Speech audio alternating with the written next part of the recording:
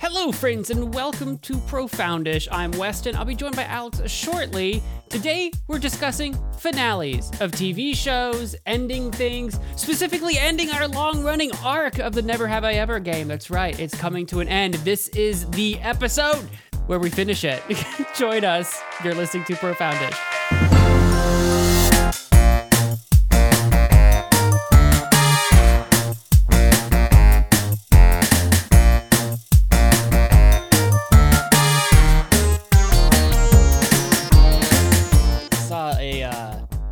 It was on TikTok or YouTube Shorts. It was one of those two, but it was a clip from The Office that made me tear up pretty good. Because I don't watch The Office. I haven't really I've seen some episodes, but like I didn't watch the show, right? And I saw a clip that made me tear up a little bit, and it was the one where I guess Pam is doing some sort of art exhibit or something like that, and Michael's like the only one that shows up to it. And it's just like so touching that he's like, well, how much are they? And she's just like, what do you mean? And I don't know. I was getting teary eyed. I'm like, oh, God dang it. That's so nice. Because he's so genuine. Yeah. The thing about, and I know you're not super familiar with the show, but I mean, the thing about Michael Scott is that his character is so much more complex than I think you would realize if you didn't really like go through the entire show. Because, you know, the whole thing with him, I still think he's one of the best written characters in television, period. That's my big thing I say about him. Great character. But anyway, because he just looks like a bumbling kind of idiot boss who just says whatever the crap he wants, no matter how offensive it is. That's kind of his shtick, right? But but all he really wants is to be loved. And he loves. And like that's such a human thing, too. But anyway, that part of him comes out in episodes like that, and I love it. I've seen enough of The Office and clips of The Office, and I've heard about The Office enough. I mean, it's like everyone's seen it or whatever. So you hear about it just through the internet and through the grapevine, as it were. I know enough to know that he develops significantly as a character, and I get that he's like a fan favorite character, and that's why like I know the show enough that I was watching that scene and I'm like, oh my gosh, I knew that this was like really impactful even though I didn't really watch the show. Right. It comes through. I think Steve Carell made a great choice when he left the show. You know, it was kind of a bigger way to look at it, because obviously I'm sure you know he left before the show ended. And right. I remember, of course, at the time, because I was watching it as it was going on, right? Like, so I was a fan from the beginning. Well, not from the beginning, but from like season 4 onwards. And he talked about it, and he said, Michael Scott grew as much as he could grow. There's no more story to tell. If he stayed there, it would just kind of get stagnant. His story has been told. And I thought that was such a big thing for him to say. And then he also said, well, I think, and then he said, I've kind of grown too. I'm ready to do new things. And that's because after The Office was when he started doing more serious roles, which I think is really awesome too, and showed he can try to diversify his acting, I guess, career. So I respect that when artists and creatives know when it's time to try something different. You know, I've always admired that, because that's a bold and scary thing to do. It is, and it can be very hard to do it right, because like The Office as a show, right, went on for how much longer after Steve Carell left? 2 seasons. They did 2 whole seasons after he left. Because I always got the sense that after he left, like, people started checking out of the show at that point, right? Mm-hmm. Yeah, it didn't have the same it factor that it did before. It started, like, the views started to dip a little and stuff. Because, I mean, the main character was gone. That was similar. This is funny now that I think about it. I didn't give this any thought until just now, but I watched a lot of 2.5 Men back in the day. Yeah. And when Charlie as a character leaves, it's just, the show was just not the same, obviously. So and it started to just spiral to death after that. Okay, so you kind of answered my question, because I was in and out of that show as it was on, but I, once again, kind of know it well enough to know Charlie's character, right? And because I know Ashton Kutcher hopped in there, right? He did. And was his character anything like Charlie, or was it completely different? Was he trying to replace him? You know what I'm trying to say?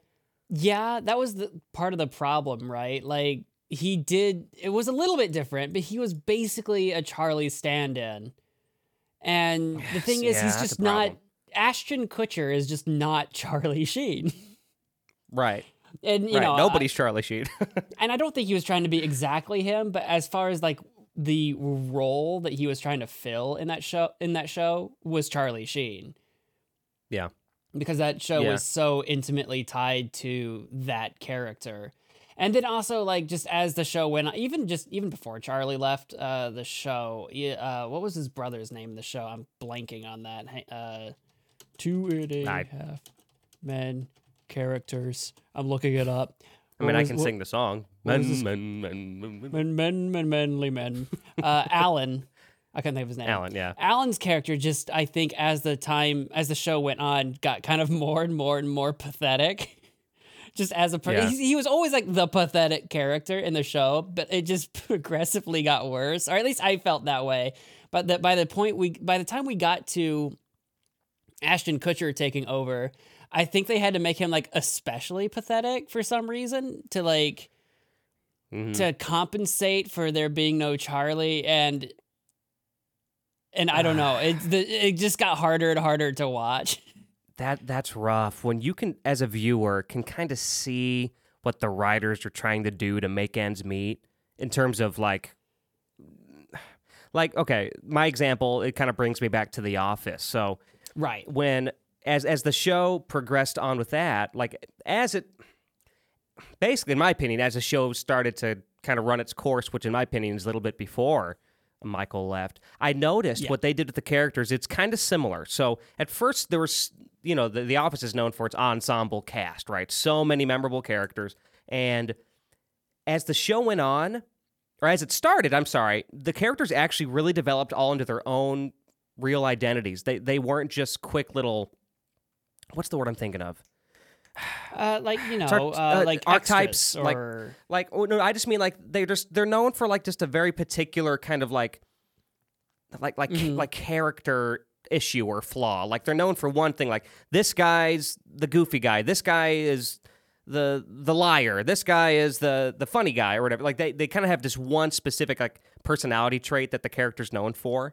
Sure. The Office, what that was really good at was really adding depth to all the characters, at least the main 7 or however many there are. But as the show went on, and as the audience, this is my assumption, as the audience really kind of started to love characters for particular reasons, they actually started to, in my opinion, digress and start writing characters really just based on just these one specific personality quirks that they all have, and that started just to kind of be their thing.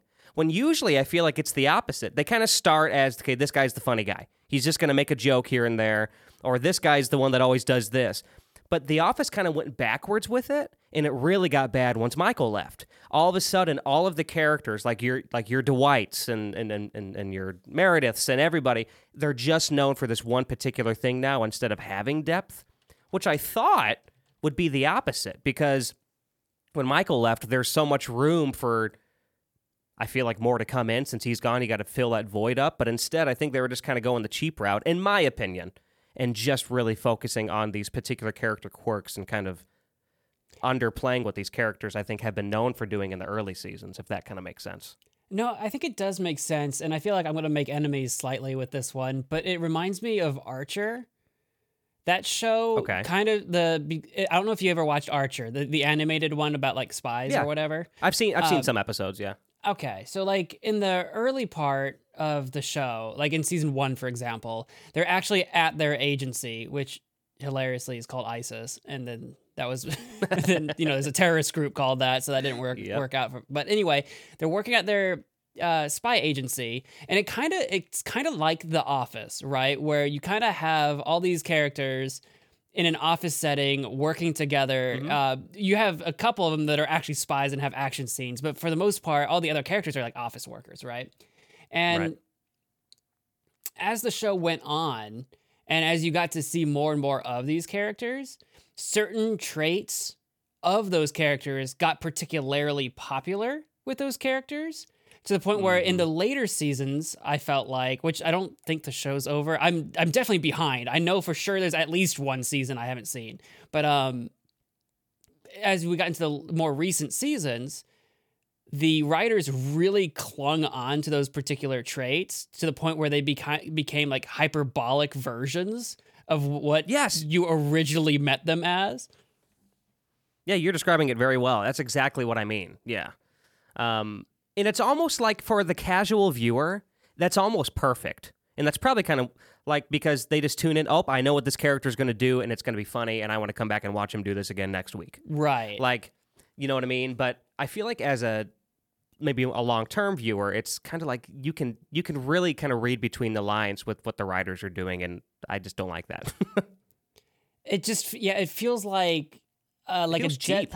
It feels cheap. It feels like they're skipping out on the writing, and maybe it's a priorities thing. If they only have so much time, they're trying to prioritize a different story beat or something. I don't know what it is. Maybe it's just the show's getting older, and what the writers originally envisioned of these characters was one thing that ran its course. Now they don't know what to do with them, so they're just kind of writing what they know. I don't know what it is.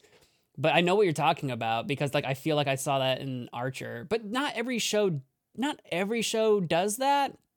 Some shows do a better job of developing their characters. It's something about the development. Like if your characters never develop, I feel like one, there are plenty of shows that you don't have to develop your characters. They're kind of like, just episodic. You tune in one week or whatever. There's no overarching narrative. But if you're going to have an overarching narrative, if you don't have characters that develop, it just feels like the show is slowly killing itself by becoming stale. Yeah.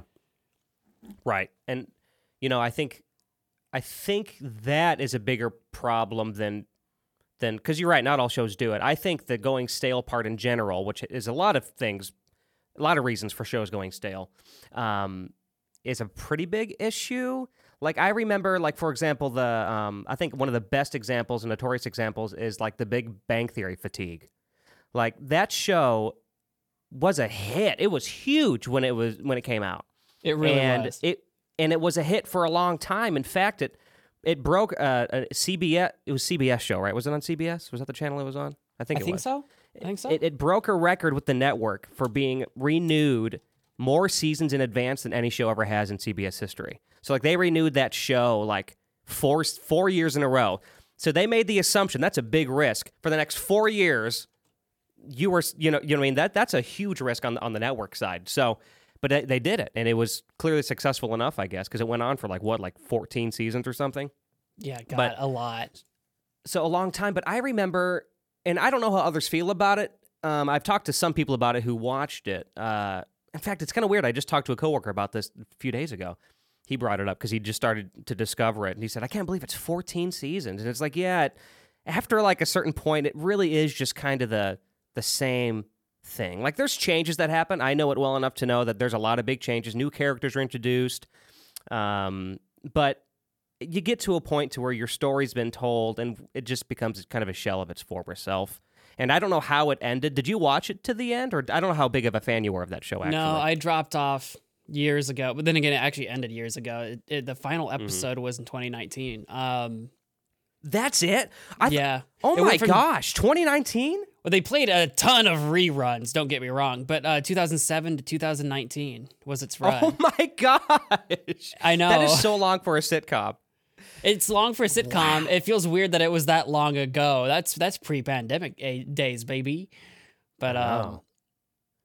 Yeah, it's the staleness of the characters. Like there were new characters introduced. Some of the characters developed a little bit, but because there were so many seasons, there wasn't a lot of development. You know what I mean? Like they don't end up radically different by the end. I mean, like.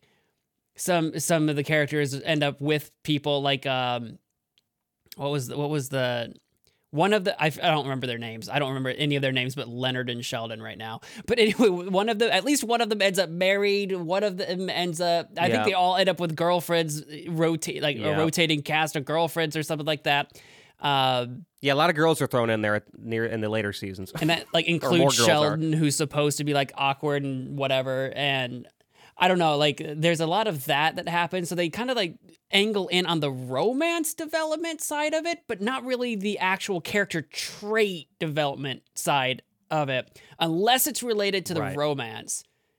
If I remember what I've seen correctly. So they kind of like narrowed in, like, we're going to develop this thing, but not too much because we have a lot of episodes to make. Which I feel like even that feels stale because kind of the one thing I loved about the show at the beginning was there was that weird sort of kind of romance with well, I guess, do Leonard and Penny like end up together? Penny, that was her name. Yeah, Leonard and Penny end up together, I'm pretty sure. Well, they definitely date on and off again. I think by the end they're together.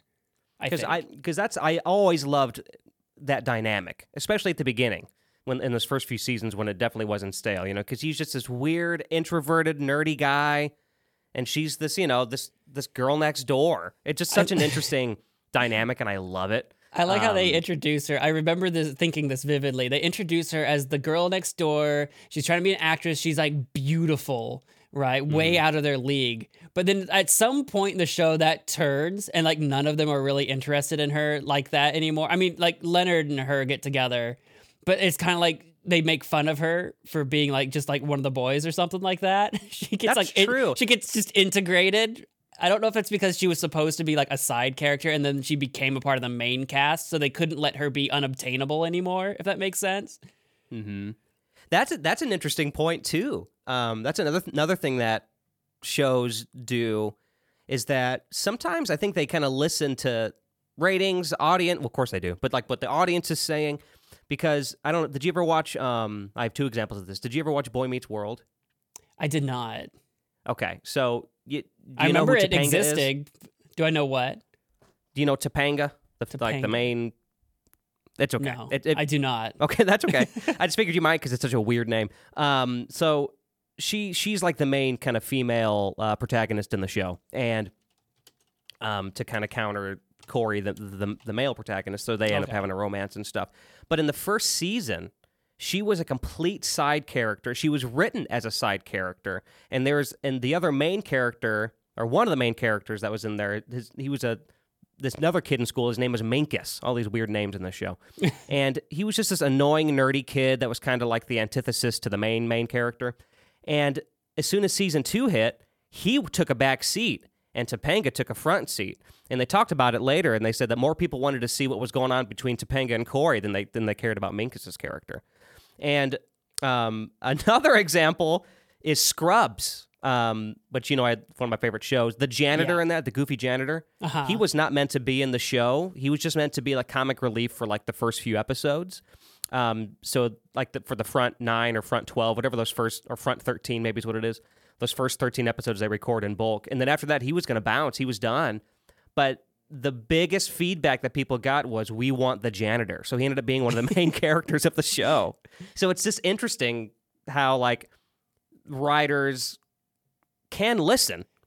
Yeah. And, like, you know what I mean? Which I think that's cool, too. To an extent. It is kind of cool that, because it doesn't feel like it should be this way, because it feels like it takes so long to make shows or movies or whatever. But especially shows, it does feel like sometimes it becomes a collaborative effort between the writers and the viewing audience.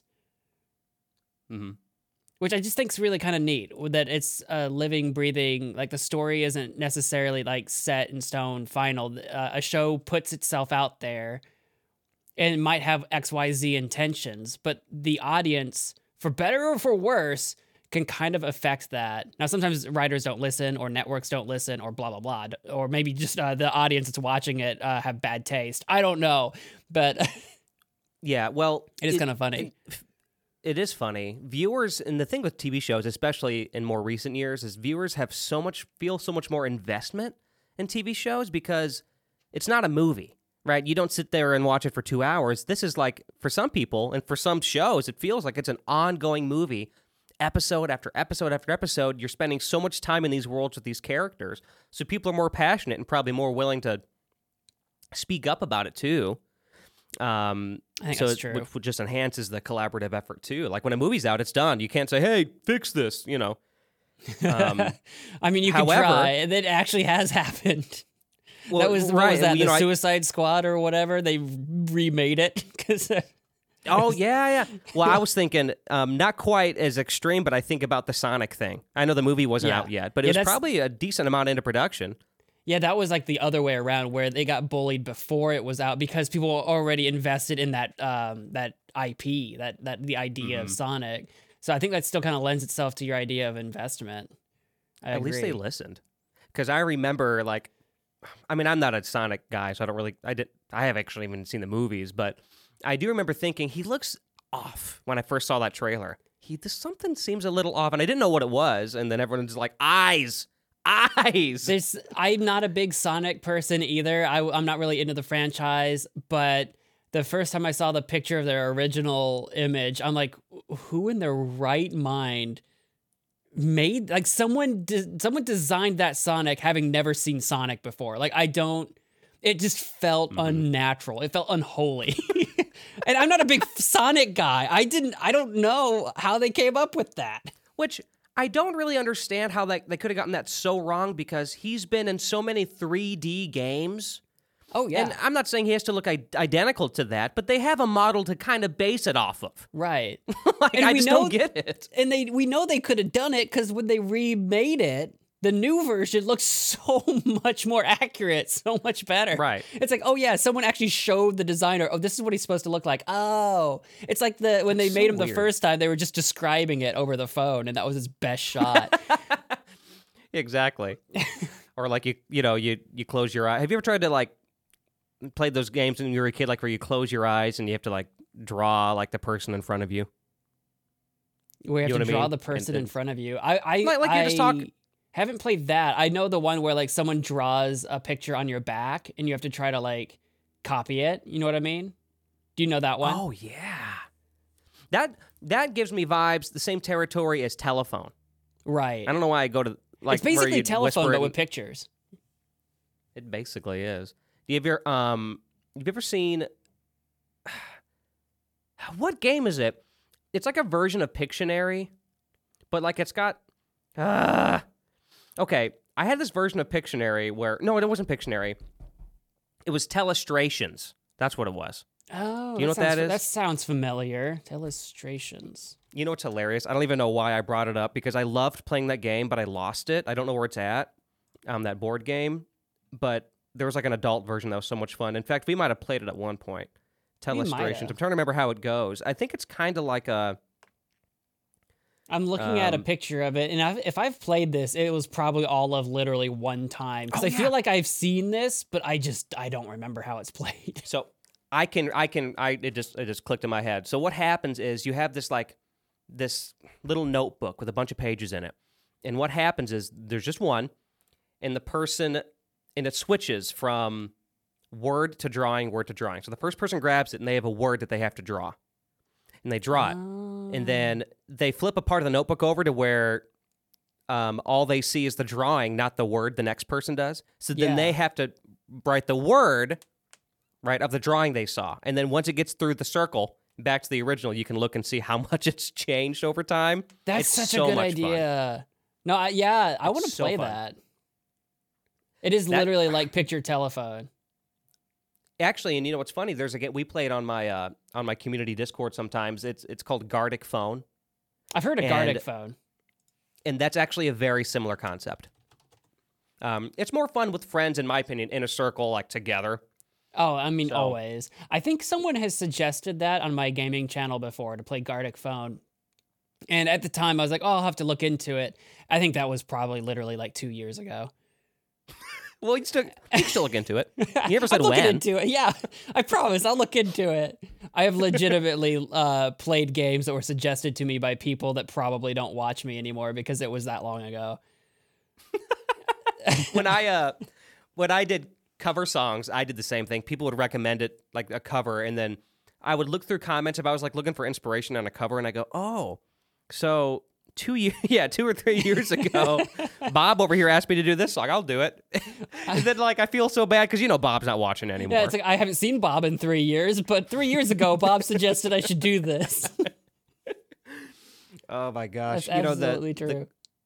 The Gardic Phone thing reminds me, I don't know if you ever did this. I know that you were later to the internet game, but I used to be a huge player on Yahoo Games. You ever play Yahoo Games back in the day? I didn't play many Yahoo games. I trolled. I wasn't really trolling, but on Yahoo Answers, answering people's random questions to the internet with no Great. expertise in anything whatsoever. Well, Yahoo Answers is a special place, but Yahoo. This is when Yahoo still at least had a little bit more stake in the search engine hub world, whatever you want to call it. Yeah, in the internet game, and they had Yahoo Games, and my mom had an account, so I was young. I was probably 10, 11, maybe 12, and they had this game. I can't remember what the game's called now, but it's kind of similar. It was basically just Pictionary, but it was online, and at the time, that was super cool. So you'd see like 8 or 10 other users on there, and they'd be drawing, and then you just have to type in quickly to get your answer. Whoever answers the right word first wins, and then it's their turn and stuff. I kind of feel like I know what you're talking about. I don't know what that was called. I feel like I know exactly what you're talking about. You probably do, because they took that and then they renamed it, and then it got more popular like 6 or 7 years ago again online. And there was another game. I can't think. It was like Words with Friends, but the picture version. It was like Something with Friends or something.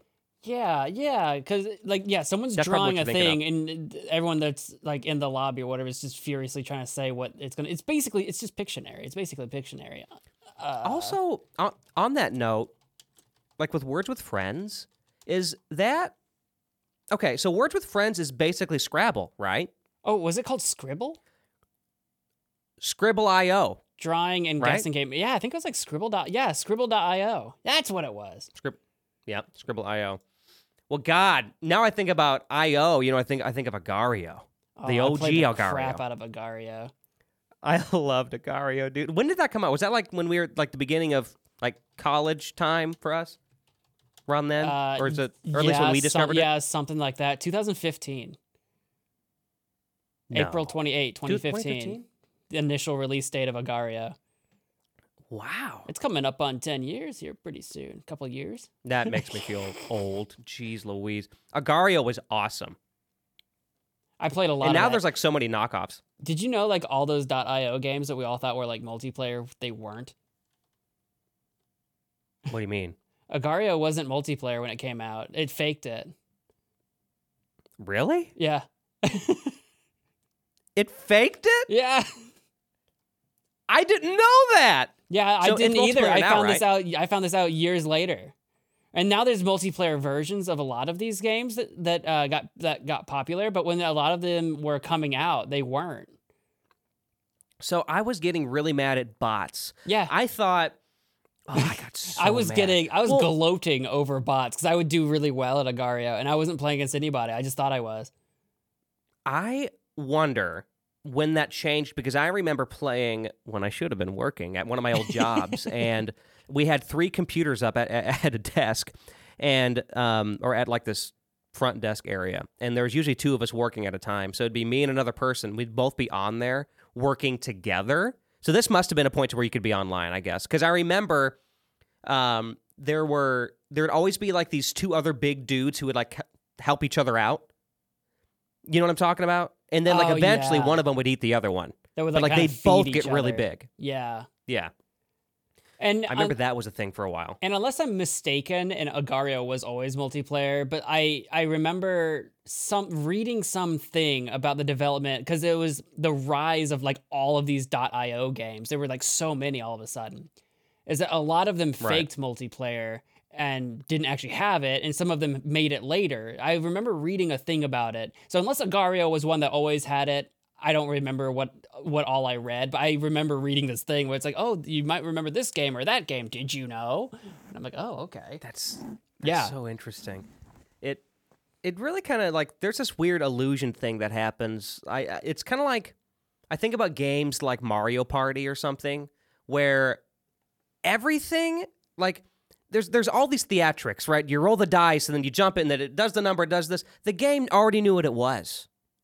Oh yeah. You know, and I think it's so weird because you really feel like, come on, if I just hit it at the right time, I'm gonna roll a 6, but it already knows what it's gonna be as soon as you press the, and it's just, I always think that's a weird feeling when you like look through the game, you know?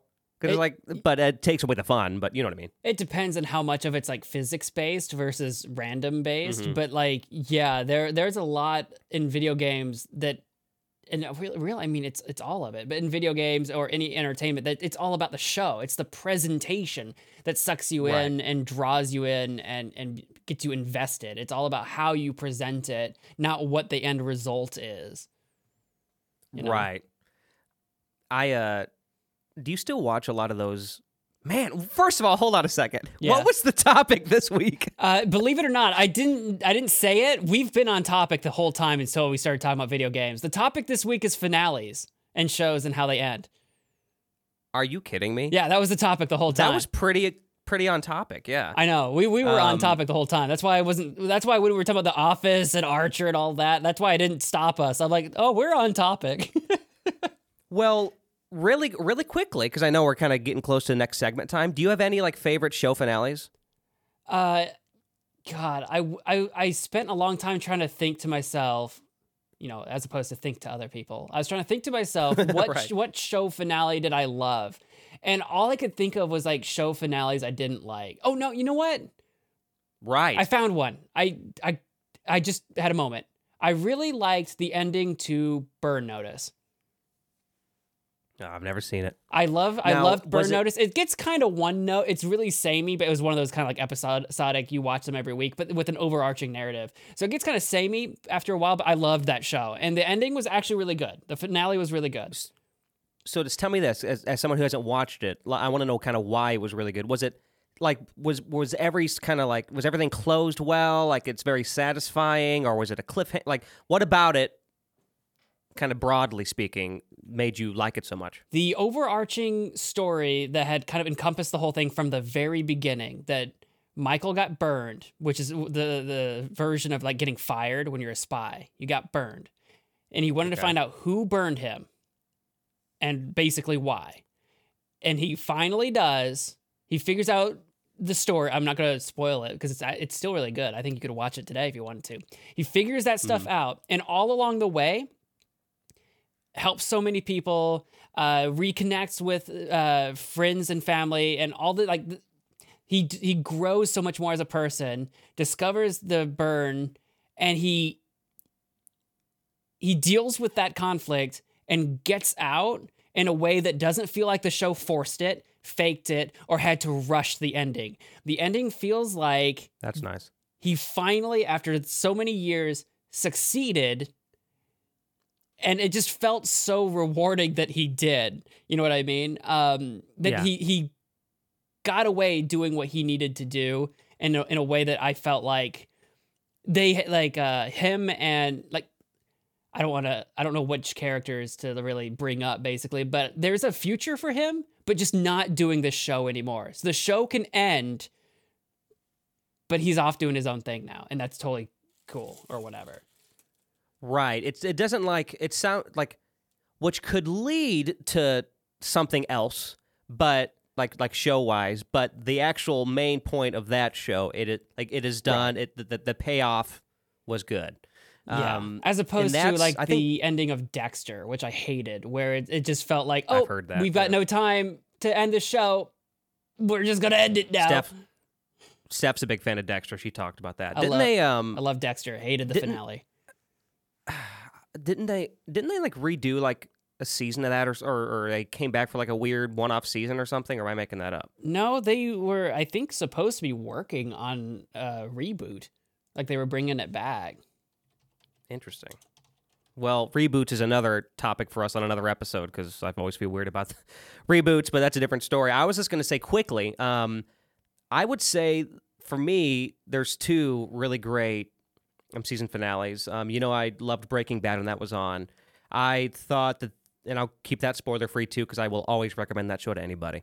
That it's not the same kind of show that Burn Notice is. So like there wasn't really like a payoff that needed to happen, kind of like in your particular case. But in this show, the story was told and it ended.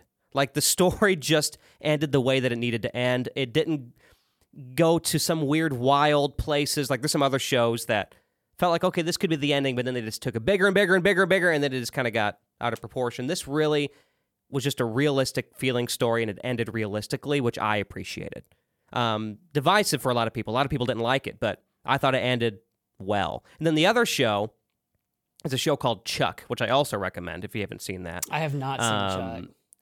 So I think I don't know if it was me or Justin, but our friend Justin, I remember him and I were watching it. And it's a great show. It's a little bit more family friendly too, but it's got the perfect blend of action, romance, comedy. Highly recommend it. Anyway, that show ended on, believe it or not, a cliffhanger. But in my opinion, because of how that story was told, and that's actually also like a spy show, I think it was perfect. And it was kind of like but it wasn't like, will the show come back? It wasn't really like that. It was just this is for you to decide how this ended.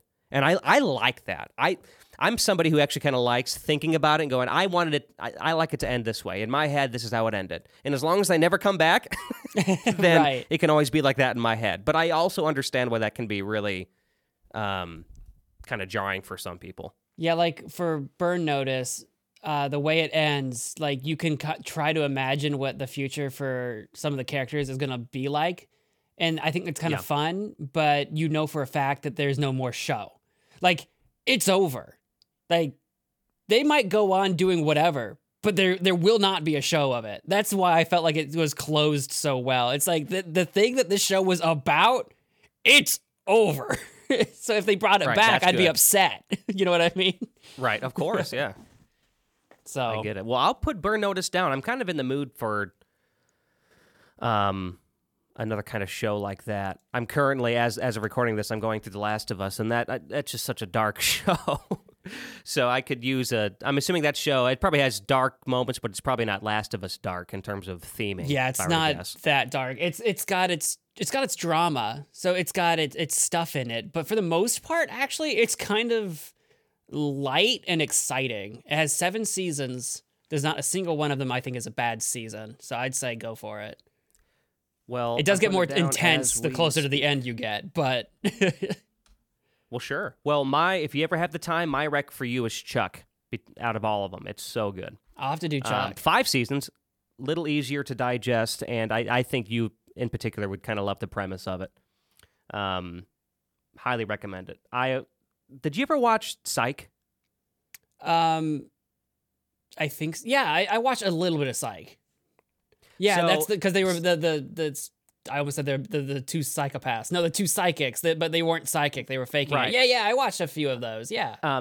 Okay, so the humor is kind of similar to that show. Now, Psych is a different show completely, but the humor is the same. Anyway, recommend it. But yeah, Burn Notice. I got that written down. Yeah. Look at that. 2 recs today. All kinds of recs. You got your recommendations, everybody listening at home? You have your homework. Know. We definitely totally talked about finales. And now, coming up in our next segment, the penultimate finale to a long-running series. One more time, Alex. Are you ready for some Never Have I Ever?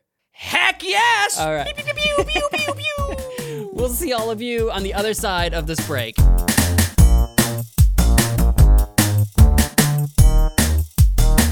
Profoundish is brought to you in part by HastilyMadeDecision.com.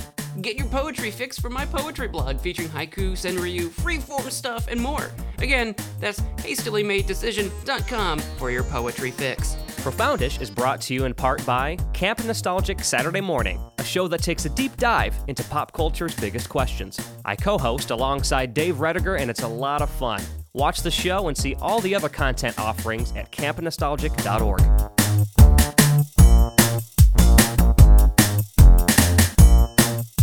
Welcome back, everybody, to Never Have I Ever, Oprah's Top 100, the finale. If you haven't... How many are left?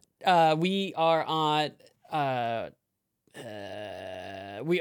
number 79 out of 100. Yeah, we can do this. Oh, we are doing this. Yeah, we need to. If you have not been keeping up, we've been doing this for a while. just like shows, like it's time for this to end. This is the finale. Yeah, it all makes. I just realized why you wanted to talk about finales. It just clicked in my head. Exactly. That brilliant. This we've been beating this cat for a while now. And if this is your first episode, you're stepping into Profoundish, then definitely go back and check out the other 78 questions we've answered. But allow me to refresh the rules for all of you. Never Have I Ever is a game where prompts are proposed, and it's in the phrase of a never have I ever XYZ thing. If you have done that thing, you lose a finger. You start with 10 fingers up. If you've done a thing, you lose a finger. You go down a finger, right? And whoever loses all their fingers because they've done the most things, they lose the game. And the person who's done the least things is actually the winner. It's a fun game where people usually go around a circle and learn about each other, what things they've done and haven't done. You can talk about it. In our case, because it's just Alex and I, it's a two-player game, we're using a list of Never Have I Ever prompts listed on OprahDaily.com. Supposedly, Oprah's top 100 Never Have I Ever prompts to answer. And like I said, we are now on 79 out of 100. We are ending this tonight, or today, this morning, whenever you're listening to this. This is her top 100, but that implies there's more. Oh, there's always more. There are so many prompts possible.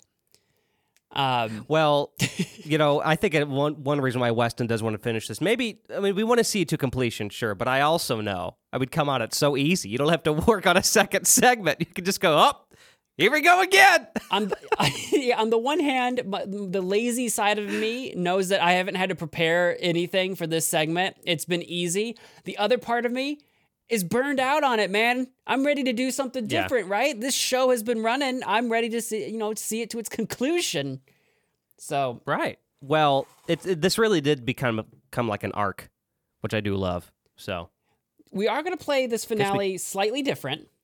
Normally, you start with 10 fingers up and you lose a finger as we go. However, we are going to go until all of these prompts are answered, period. So if we've done 11 or 12 of these things, we don't have that many fingers. Yeah. So instead, we're going to start with no fingers, and every time you've done a thing, raise a finger. That way, if you have too many, just, start over, right? Does that make sense? I think it does. You can just tell me what I need to do as we go. So just drop fingers, and then if we're out, raise a finger if we did another thing again. And I was gonna say start with 0 fingers. We're gonna raise a finger if we've done a thing. Oh, yeah. Start with 0. Gotcha. We're doing it backwards. That way, even if we get to the end and if we haven't done 10 things, like we get through at level 100 or whatever, and you've got like 8 fingers up and I've got like 9 fingers up, I lose because I've got the most fingers. Does that make sense? Understood. Normally, whoever's got the most fingers wins. We're doing it backwards because no matter what, no matter how many fingers are gained, this is over tonight. All right. I'm ready then. With that, let us commence. Number 79. Never have I ever deleted a post on social media because it didn't get enough likes. I don't think I've ever done that. I have certainly been disappointed with the number of likes a thing did or didn't get before. Same. But I don't think I've ever deleted any as a result. I've deleted posts, but not for that reason. So I guess I'm in the same boat.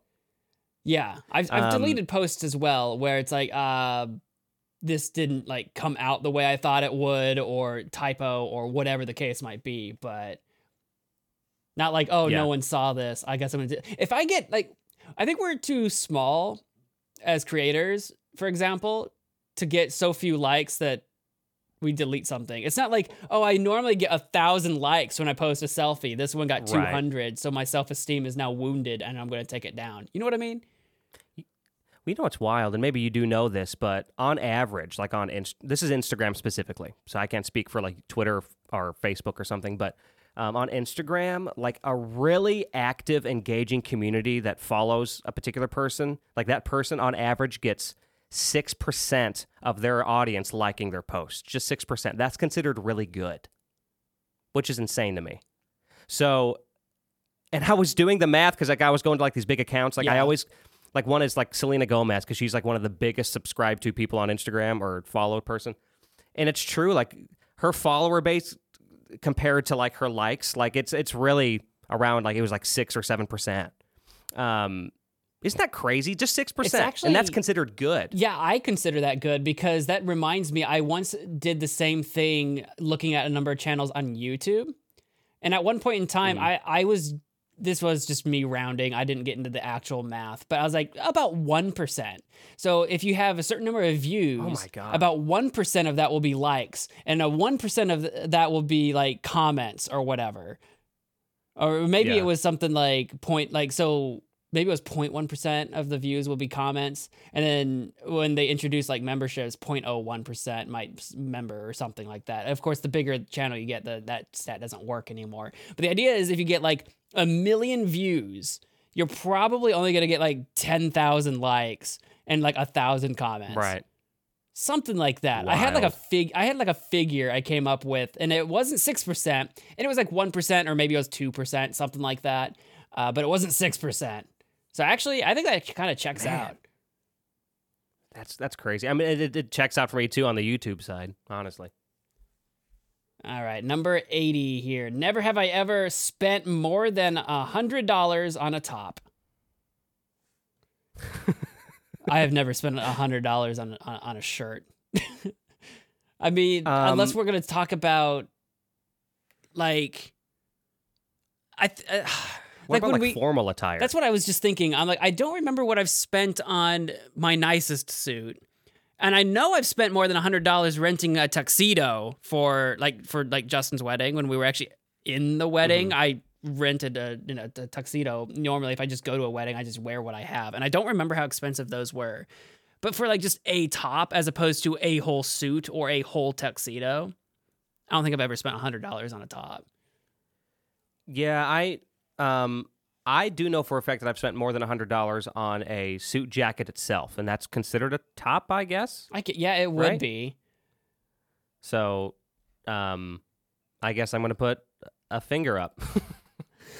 You have a pricier fashion sense than me. I probably would have. I think my nicest suit, my parents got me, so technically I didn't actually pay for it. Yeah, see, I've got a couple shirts that were purchased at over $100, but they were purchased for me. Mm-hmm. Not many. It's not like somebody's buying me $200 shirts. That's happened like twice. Right. And then I feel bad because I know how much they are. But they are nice shirts though. Anyway, so yeah, technically I did that mine was for a wedding too, just a different one. Then you've got a finger up since we're going the other way around. Mm-hmm. Never have I ever thrown a drink at someone. No, I haven't. I'm trying to think if there's ever been a time where, like, I don't think ever out of anger, but have I ever filmed a thing where a drink got thrown? I don't think so. Oh, if you're counting that, I'm trying to think if we've ever done something in our past filming. I mean, I think I've like spilt stuff on people, like on purpose. Like I would like take a cup and like pour water on someone's head. Like I've done that stuff before. But that's not really throwing a drink, though. Yeah, I don't think I've ever thrown a drink at anyone. I guess that's it. So. I had to think about it, though. I'm like, maybe for a show, but... Right. I can't think of anything. Never have I ever worn someone else's underwear.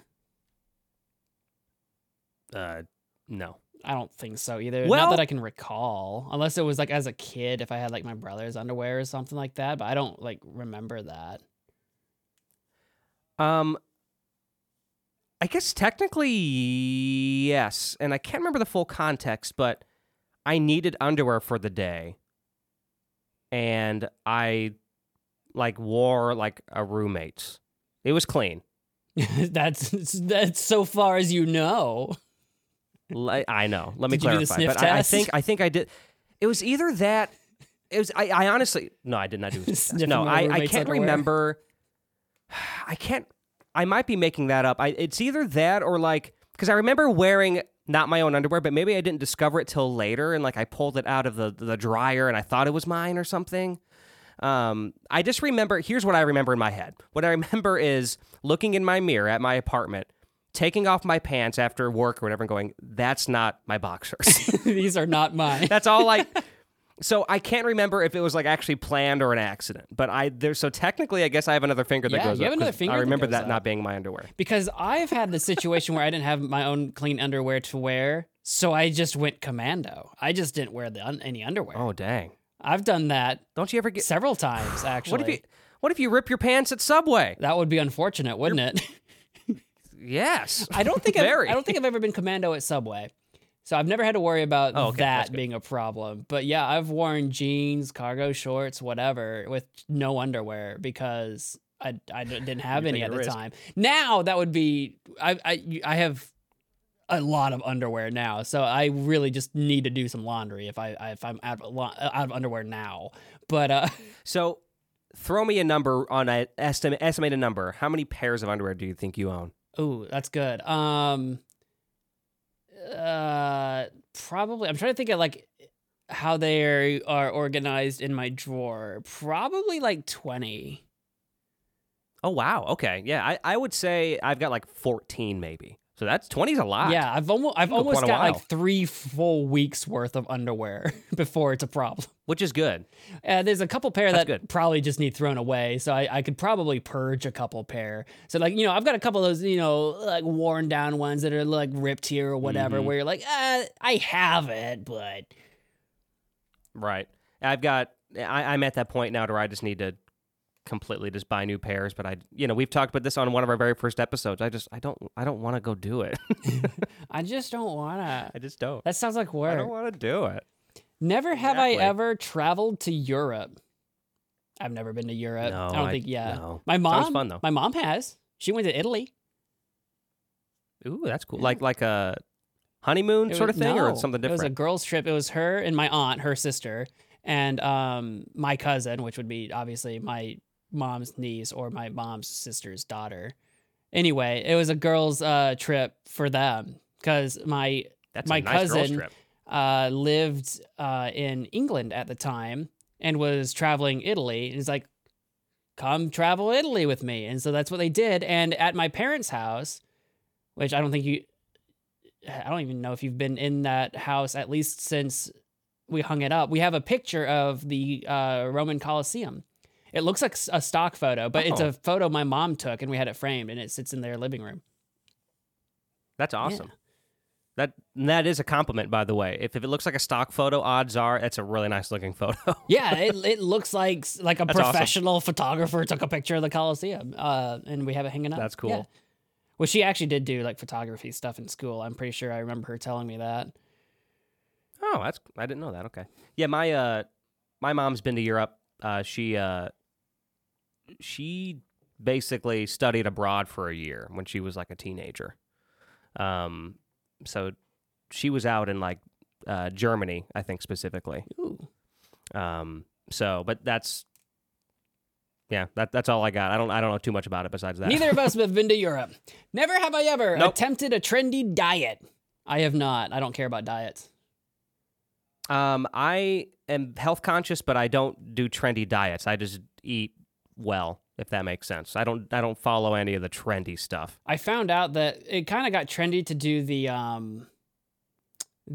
intermittent fasting. And when everyone started talking about intermittent fasting, I found out that I had just been doing that for like forever. I was like, oh, I was. That's just how you do it. That's just how I eat.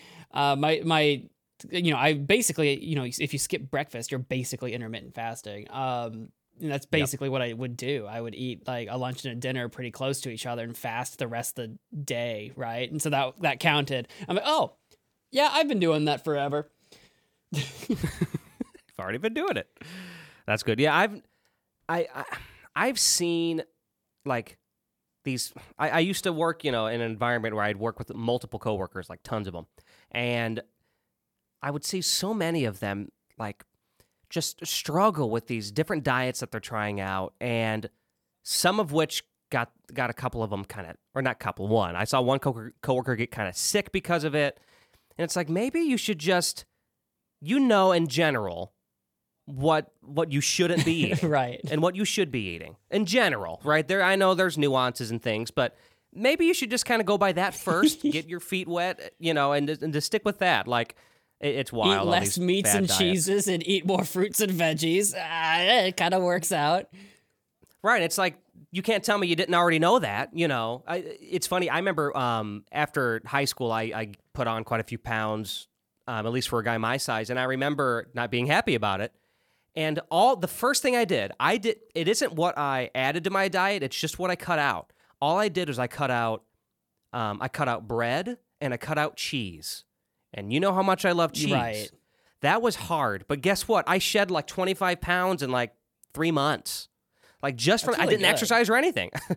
Like it's because it's bread and cheese, right? And I ate so much of it. A pop's a big one too. Pop help if you're a big pop drinker, cut that weight out, and that'll help a lot. But yeah. So I guess what's that mean? What was the question? If we have done those diets? Yeah, neither of us have. So I guess our fingers stay the same. Never have I ever gone to a strip club. I have not been to a strip club. I have not either that I know of. I feel like I'm in a weird zone where I almost feel like at some point in my adult life I need to once just to say I have, but I don't want to go alone because that sounds horrifying, and I don't know if I really want to go with people because that sounds equally horrifying. I know what you mean because I was just thinking this, like we were you and I and our other kind of core group of friends that we've been friends with forever, we're talking about taking like a Vegas trip in the next couple of years, like when we're all hitting 30. When we thought, I mean, what better time than then? We didn't talk about this. I just made it sound like we did, but like, I mean, hey, that's true. What happens in Vegas stays in Vegas, so I guess that checks out, right? But oh my God, if I did that, I would have to tell Steph, hey, listen, I'm just going in for science. I would be completely forthcoming with her. No, you know what happens in Vegas stays in Vegas. No, she'll be like, what happened in Vegas? You'll be like, nothing. I didn't go to a strip club. What happens in Vegas ends in a divorce. Look, I'm not trying to. I'm not saying. I'm just. These are the rules. That's all I'm. It is the rules. It's true. Well, we'll see. No. But I do want to say this. I'm going to keep just my 2 fingers here. But I believe when I was young, I like under 18, I think I went in with a parent. I have a memory of this, but I don't know if it's made up in my head or not. Like, I'm talking not at night, not like on like a Friday night, right, but like for lunch, like on like a Wednesday. That was Hooters. So, oh, okay. Yeah, everything was really orange. I actually don't even know if that's allowed, but I have this weird memory of being in when I was a kid, but I could have completely made that up. So I can't speak to that. I don't have vivid memories of it. If you can't be sure, we'll just say, nah. And I'm going to also hope not, because that makes my parents sound like a horrible parent. Well, so I mean, if they do a good lunch.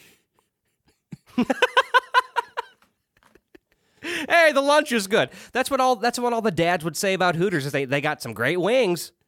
Actually, now that you said it, like, B-dubs is so expensive now. If Hooters wings is cheaper, might need to go to Hooters. Go for it. I'm just saying. Yeah, let's start there before the strip club. Let's start with Hooters. Yeah, wings are expensive. Also, that'll be like a warm-up to the strip club. I like that. All right, never have I ever binged an entire series in one day. I have. I knew you were going to say you have. I have never binged a series in a day. A series does sound more difficult, though, because admittedly, I'm going to say I have, but it's been like a whole season of a thing where there was only one season that existed at the time that I watched it. So it's not like I watched all 7 seasons of Burn Notice, and I don't even think that's possible. I don't think there's enough hours, but like, in the day. But yeah. Well, I kind of have a rule just for myself to not do that. I wouldn't consider myself an anti-binger. I don't think people who binge are making bad choices, but I feel like for me, what I like to do is if I'm really into a show, I want to be in that world for a long time. So what I'll usually do is if I'm really into it, I'll do like an episode a night, maybe 2 a night sometimes. Just so I can enjoy it longer, because I get this kind of like post-show, post-album, let's play, whatever I'm watching, like depression after for Fully a while. And I don't like that. So I try to kind of put that off as long as I can. I remember that with like finishing reading a book, and you put the book down and you're like, well, now what? Yeah, it's like I'm sad now. Yeah. Or even with a video game, I don't finish a lot of story-based video games as much anymore, so I don't feel that way a lot, but I used to with like books and some games and stuff. Yeah, when you sink your teeth into like games, even if they're not super story-based, but just like big games that you put a lot of time into that kind of have like a very specific kind of ending, like it's supposed to end in a certain way, you know? Like, yeah, that can be pretty tough. The games that are just more kind of endless or like kind of a bunch of replay value, that's a little different because you can just put it down, come back, put it down, come back, you know? So I totally understand that. All right, I've got a finger up for that one because I have absolutely... I don't remember what all I've binged. I can think of 2 anime off the top of my head. I binged all of One Punch Man and what's the Titan one? The Giants Titan Attack on Titan. Attack on Titan. I couldn't think of it. I binged those when there was only one season of those. I binged those, and I know I've binged other stuff, but I'm drawing a blank right now. I have One Punch Man still written down to watch. Another friend of mine that I was watching Attack on Titan with told me to. Like, they dipped out of it, and I did too. We just kind of both fell off. And then she was like, hey, I'm watching it again, so you should. I'm like, okay, crap. I got to get back on this. So I'm going to get back on it. Never have I ever tried psychedelics. Never. I don't think so. I'd have to, like... Oh, boy. Well, like, I don't think so, right? I have tried... You tell me, does this count? I don't know what counts as a psychedelic. It's legal now, and I have tried an edible. No, that's not psychedelic. Okay, great. You're good. A psychedelic would be like shrooms or acid or... I don't know much about drugs because I don't do drugs, but it's legal now. I was like, okay, I'll try one. It's not for me. I didn't like it. I don't recommend it. Psychedelics... I didn't like it. Psychedelic... Well, that's fair. We talked about that briefly on another podcast. Did we? I couldn't remember. Actually, yeah, you know what it was. Have you ever like smoked marijuana before, or or something like that? That was one of the would you rather or never have I ever questions. Okay. So, but what was I going to say? Psychedelics usually, to my experience. Now, once again, I say experience like I've done it. I've never done it, but from what I understand, it's more of the visual altering. Kind of hallucination kind of stuff. Right. Like very, very specific hallucination things. So yeah, that would not count. Yeah, no acid, no shrooms for me. No thank you, waiter. That also sounded vaguely suspicious when I say it like that. Nope, definitely not. It's like side-eyeing me like, yeah, okay. Never have I ever... Right. You've got, you got like a big bag of shrooms just right next to you. Right, yeah, I'm eating them now. It's the only thing that gets me through the podcast. Good luck. I've been seeing colors for hours. Never have I ever met someone famous. I don't remember how famous they were at the time that I met them, but my 2 go-tos, the one's really famous now, is that I've met Hannah Aldridge and I've met they're country stars.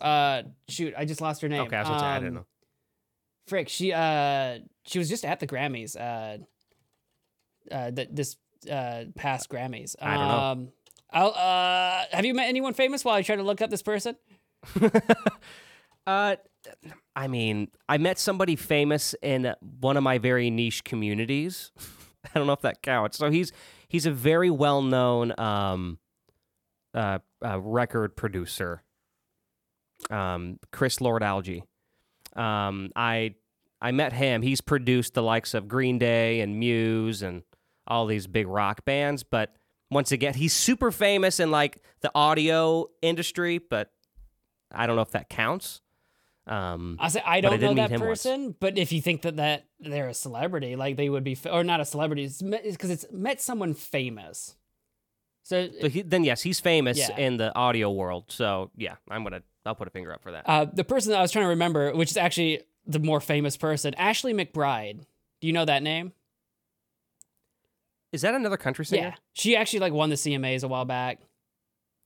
Yes, I know that name. I've met her. Ashley McBryde. I'm sure I know a song. Yeah, she was playing at like this cafe slash, like, I feel like it's a cafe slash bookstore. So it was cafe slash something. And she and Hannah Aldridge, I met them at the same time. Met them there at that. They were doing like a show. near their hometown or whatever, this tiny podunk, not podunk, but rinky dink, just small like cafe thing. And probably all of like 12 people were there for it to listen. I met them there. That's cool. That's super cool. That I will say the only other quick thing I'll share is, well, two things. One, my stepdad has met a bunch of famous people. We can get into that later. But my dad, who lives in the same town you live in, which for those of you listening, it's kind of the middle of nowhere, Illinois, and what's hilarious is that he was at some bar or restaurant and he met one of the sisters from Sabrina, one of the aunts. Oh, really?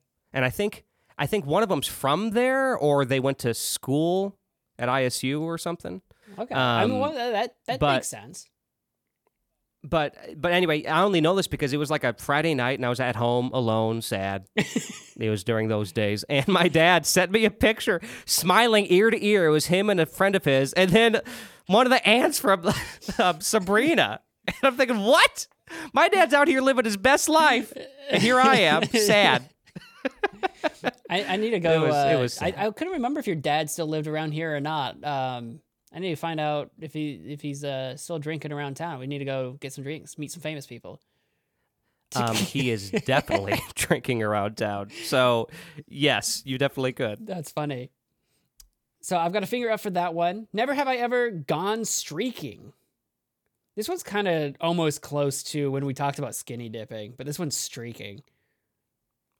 Well, oh, that's right. I remember your story about that. I've never really gotten close to that. No, I've been naked places, but I didn't streak. Okay, so see, your wording is so fun. I've been naked places. So what? You were just naked at the coffee shop one Tuesday morning? You know, sometimes you just got to air it out. Now, I don't know if you want me to bring this up, but I mean, it was public once. Remember when you made the video, the ice bucket video? I did do that. That was in my home, though. I just filmed myself naked. But I'm just saying, I cannot believe you put that on YouTube for a while. It's not there anymore, but I left it up there for a while though. But I know I was censored or whatever. But I didn't streak. Yeah, you did censor yourself. So I think I censored myself with a tiny like face, like my own face. Is what my censor bar was my face. Oh, is that what it was? In my head, I remember black bars. Maybe it was, but that could just be me generalizing because most things did black bars. I want to say I've never been streaking, but okay, that's fair. Never have I ever been on a sports team. I've been on a sports team.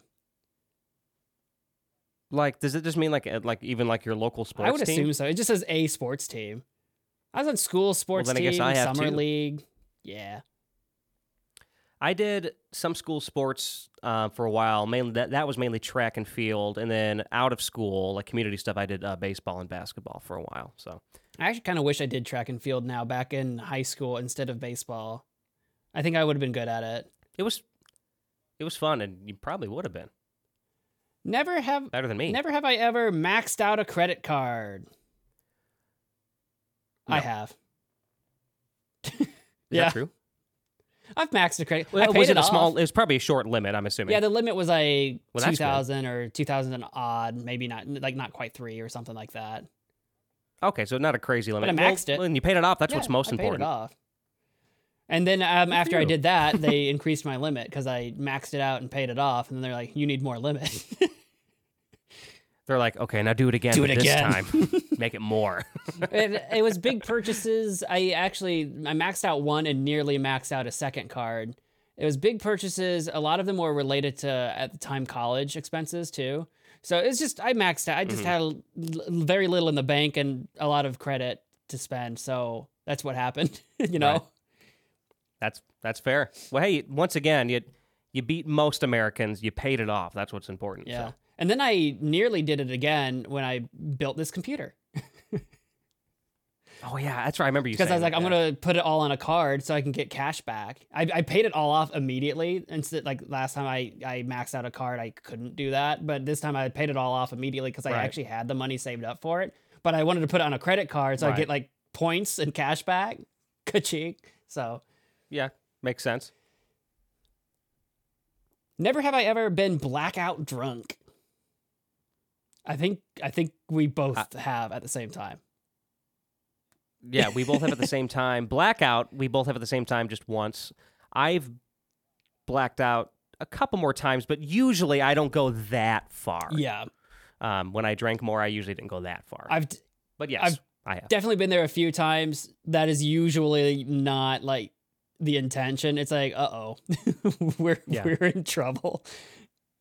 You know, you get to that point of no return where like you just it's like I'm good, and then all of a sudden you're not good, and you know the alcohol's still running through your system, so you're like, I know I'm not good, but it's too late. It's still going through the system, and then next thing you know, you wake up, and then you wake up, and you're like, what? I don't recommend that. I recommend anyone, if you are going to be drinking obsessively, to be at least with people, so that you can all take care of each other.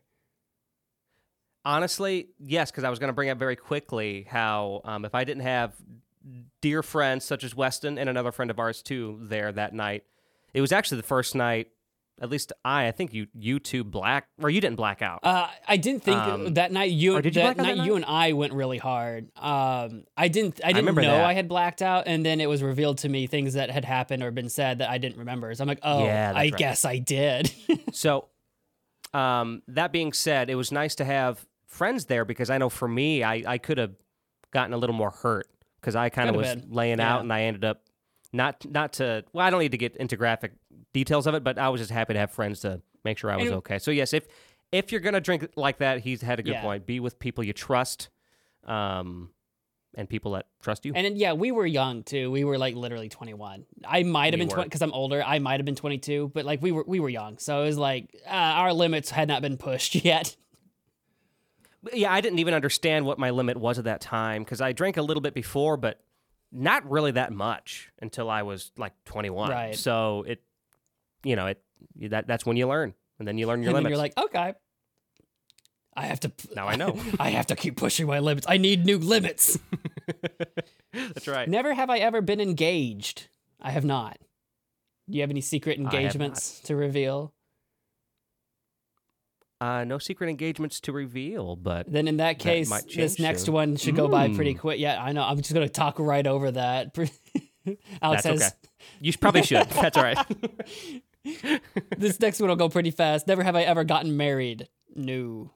I have been married. Oh, well, you've been married, just not engaged. Correct. We skipped that process. It was a shotgun wedding. What happens in Vegas, right? We haven't been there yet. Never have I ever donated to a charity. I have donated to a charity. Literally, we talked about the ALS Ice Bucket Challenge. I've donated to that. I've donated to other charities since. Does donating clothes for no profit help or count? Donated to a charity. It doesn't say donated money. So yeah, if you donated clothes or whatever. Yeah, I've a few times donated clothes just completely just to donate. So I guess I'll put a finger up. That works. If it's like Salvation Army, or if it's like Goodwill, or if it's like, whatever, that counts. You're donating stuff. Yeah. And usually that's what the money's used, is to buy stuff. So, that works. Right.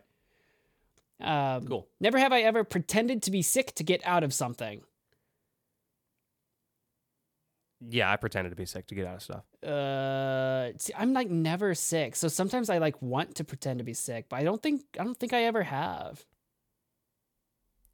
The one that I can think of was when, bringing it up again, we talked about Last of Us at the beginning. It's when I bought Last of Us and played it. I called into work and I called in sick so I could finish the game in a night, or that next day. So I played all night and went into the morning, and then I called in.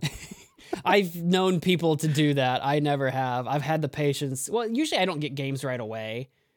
So I don't do anything right away. So I'm not usually worried about that. I'm going to say I haven't, that I can recall. Maybe if I was a kid. I don't know if I've ever pretended to be sick as a kid. I don't think so. Usually when I thought I was sick, I thought I was sick. But I don't get sick often. So. Right. Never have I ever stood up a date. God, if I actually get as far as planning a date, you better believe I'm showing up. The way you went, Like, I knew where that comment was going as soon as you made that noise. I have never stood up a date. Yeah, I've never done that. I've canceled a date before, but I've never stood up one. See, I've been canceled on. Hey! Wait, that was us. Why'd you cancel I was on me? about to say, wait a second. Wait, I remember their name being Alex. You pretended to be sick to get out of her date. I remember this. Never have I ever ghosted someone. This one's kind of unfortunate. I have absolutely ghosted someone online. Oh, man. It wasn't the right thing to do, and it was, but like also it wasn't going anywhere. It's just one of those unfortunate. Like if you've ever tried doing online relationships, they can be very strange, and I've ghosted people. I feel bad about that, but it is what it is. I kind of have too, and I also don't feel good about it. But it was not like just a complete drop off. It was just a slow. I was trying to like slowly dip out of something to kind of drop the hint that I'm kind of trying to disappear here, but not just completely disappear. Right. And they kind of got the hint, so maybe that doesn't count. Like the conversation just slowed. I think it's and then pretty soon it just kind of ended. It's still kind of ghosting if you get to the point where like you don't end it.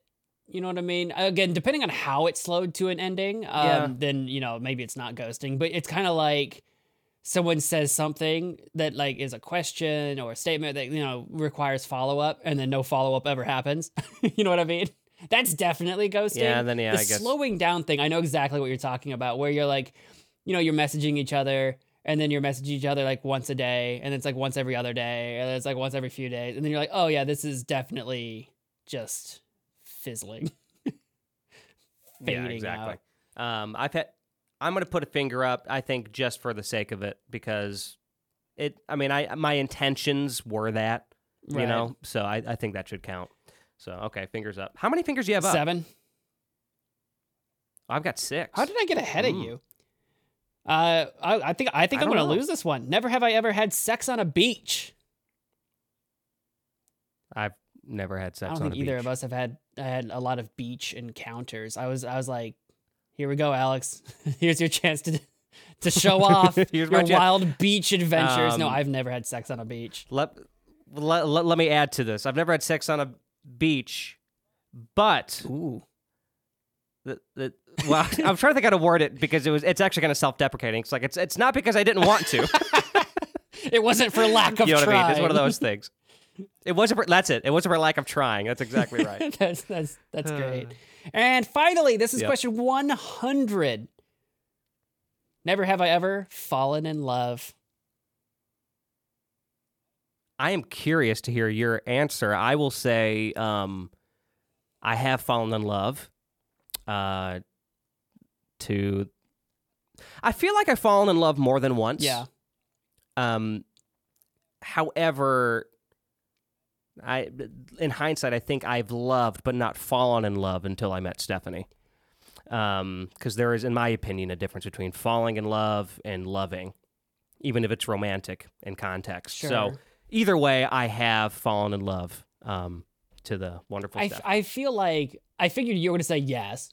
And with that in mind, in my opinion, I want to say yes as well. But I also caveat, like asterisk, I feel like your definition of falling in love is going to change depending on who you're with, have been with, or whatever.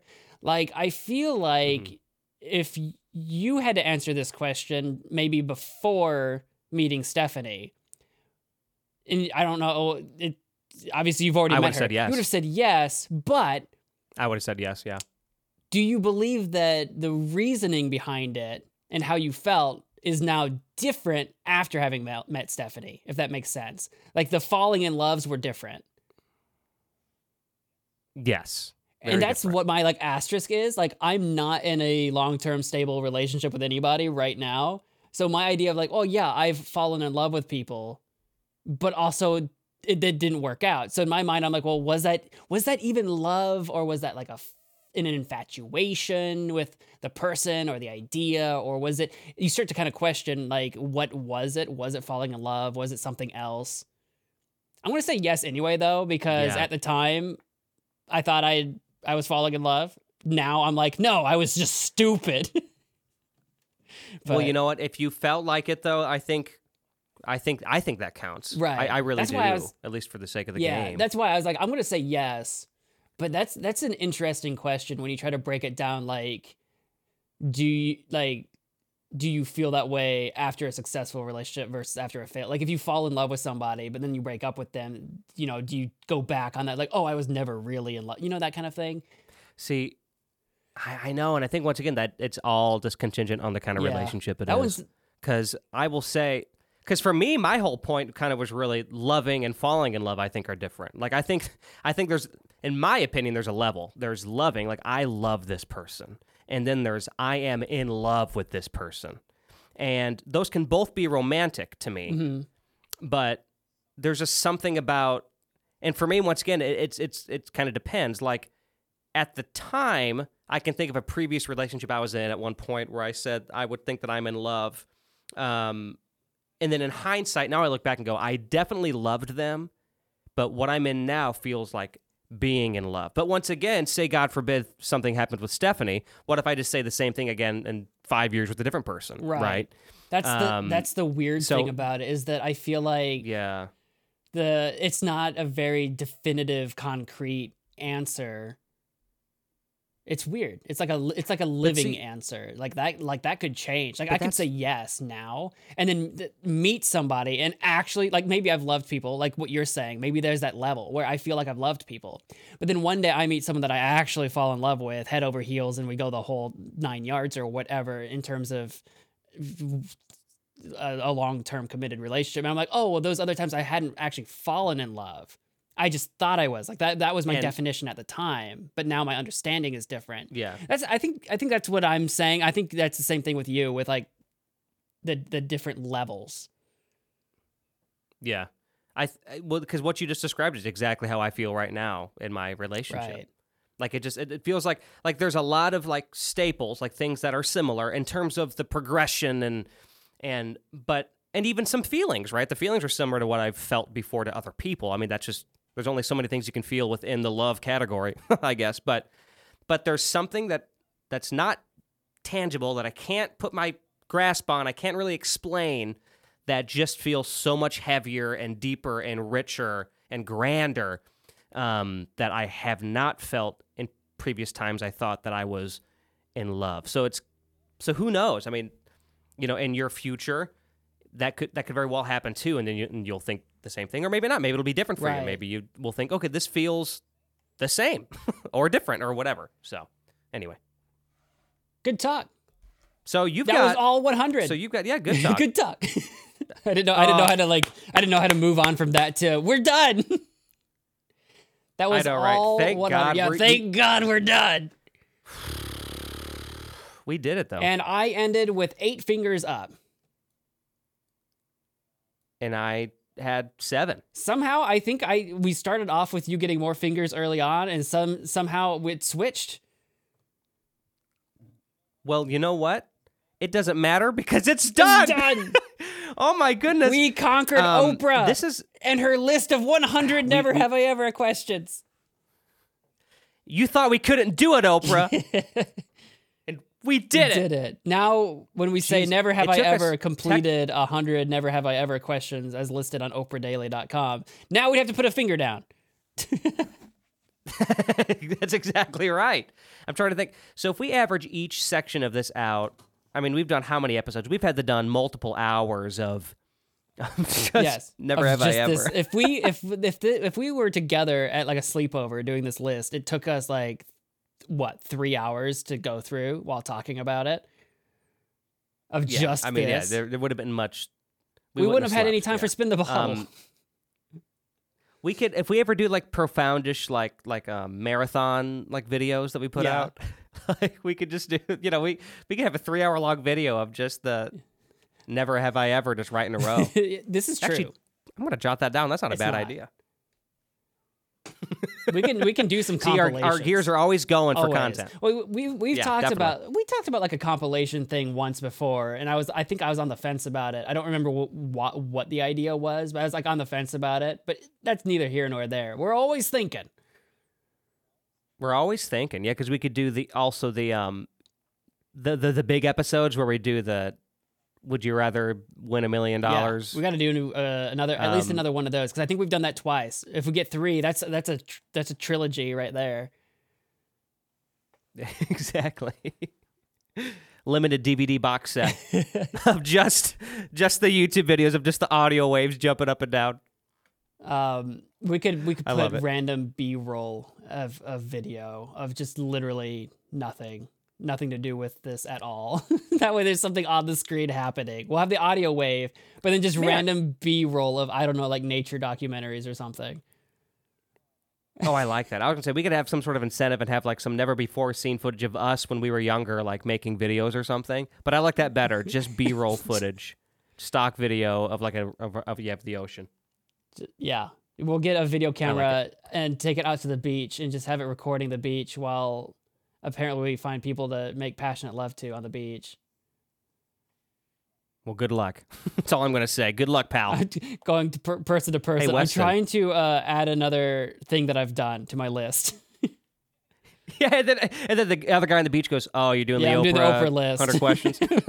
number 94. Like, he just knows. What was it? Sex on the Beach. Number 99. I gotta figure this one out. It's like, I've been there, pal. Good luck. So, Weston, I was going to ask, where can people find you on the internet?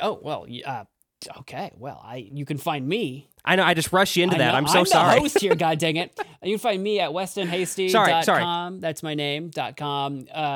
My gaming channel, Magic Man Mo, on YouTube. I write some poetry on hastilymadedecision.com. Check out those things. The westonhasty.com will get you to all my things. Do that. Alex, where do we find you? The Weston Hasty Experience. Well, before I say where people can find me, I want to apologize for because you are the host, and I've been doing a lot of we've been doing some backlogging for 2P's episodes, and I'm just kind of in host mode. So I am sorry. You don't have to apologize. I don't because care. I would feel the same way. You don't feel the same way. I don't care. It's fine. Okay, never mind. I don't feel the same way.